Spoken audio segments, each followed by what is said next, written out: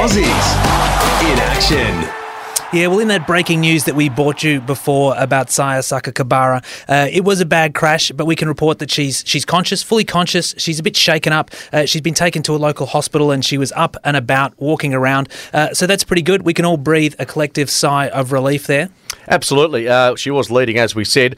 Crashed with Elise Willoughby. Her husband, by the way, is Aussie Sam Willoughby. So there's a little connection amongst all that. Badly injured in the crash. But off the back of that, she has, as we said, just been taken to hospital and looks okay off the back of that. Now, because of the crash, she still got the full 8 points, puts her in fifth, but unfortunately wasn't enough to make the final, even if she can race, which is... it's just almost like another dagger through the heart, isn't it? Yeah. And West Aussie Lauren Reynolds came fifth in that final. It's been a pretty amazing journey for her. She's done this pretty much virtually with no funding, coached by Sam Willoughby, and she was told to retire a few years ago, and she's proved a few of those doubters wrong. Absolutely. The girl from Bunbury. Yep. I think it is, and she's done her state, her country proud. What a performance by her, fifth, and she'll be well pleased with that. We mentioned in the swimming pool Emma McKeon's gold medal. What about Emily Seebohm? 4 Olympic campaigns.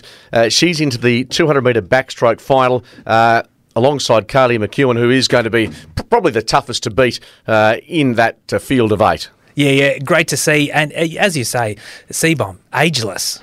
Just terrific, isn't it? And just think of it. It's 4 campaigns. That's 16 plus 1, 17 years essentially of just chasing and working so hard for your country. It's so much effort. Blood, sweat and tears goes into a career that long at the elite level. In the rowing, Australia came 5th and 6th respectively in the finals of the women's and men's 8. So, I guess that your 5th and 6th at best in the world is not too bad at all. In the hockey, the Hockeyroos beat New Zealand 1-0 yesterday. Hey, we're unbeaten. Yep. I've got to tell you, the changes that have happened inside the Hockeyroos coaching setup, they have been proven to this point absolutely. Yep, they're happy a bunch. A masterstroke in terms of getting the solidarity, the camaraderie, and the on-pitch results are showing for themselves.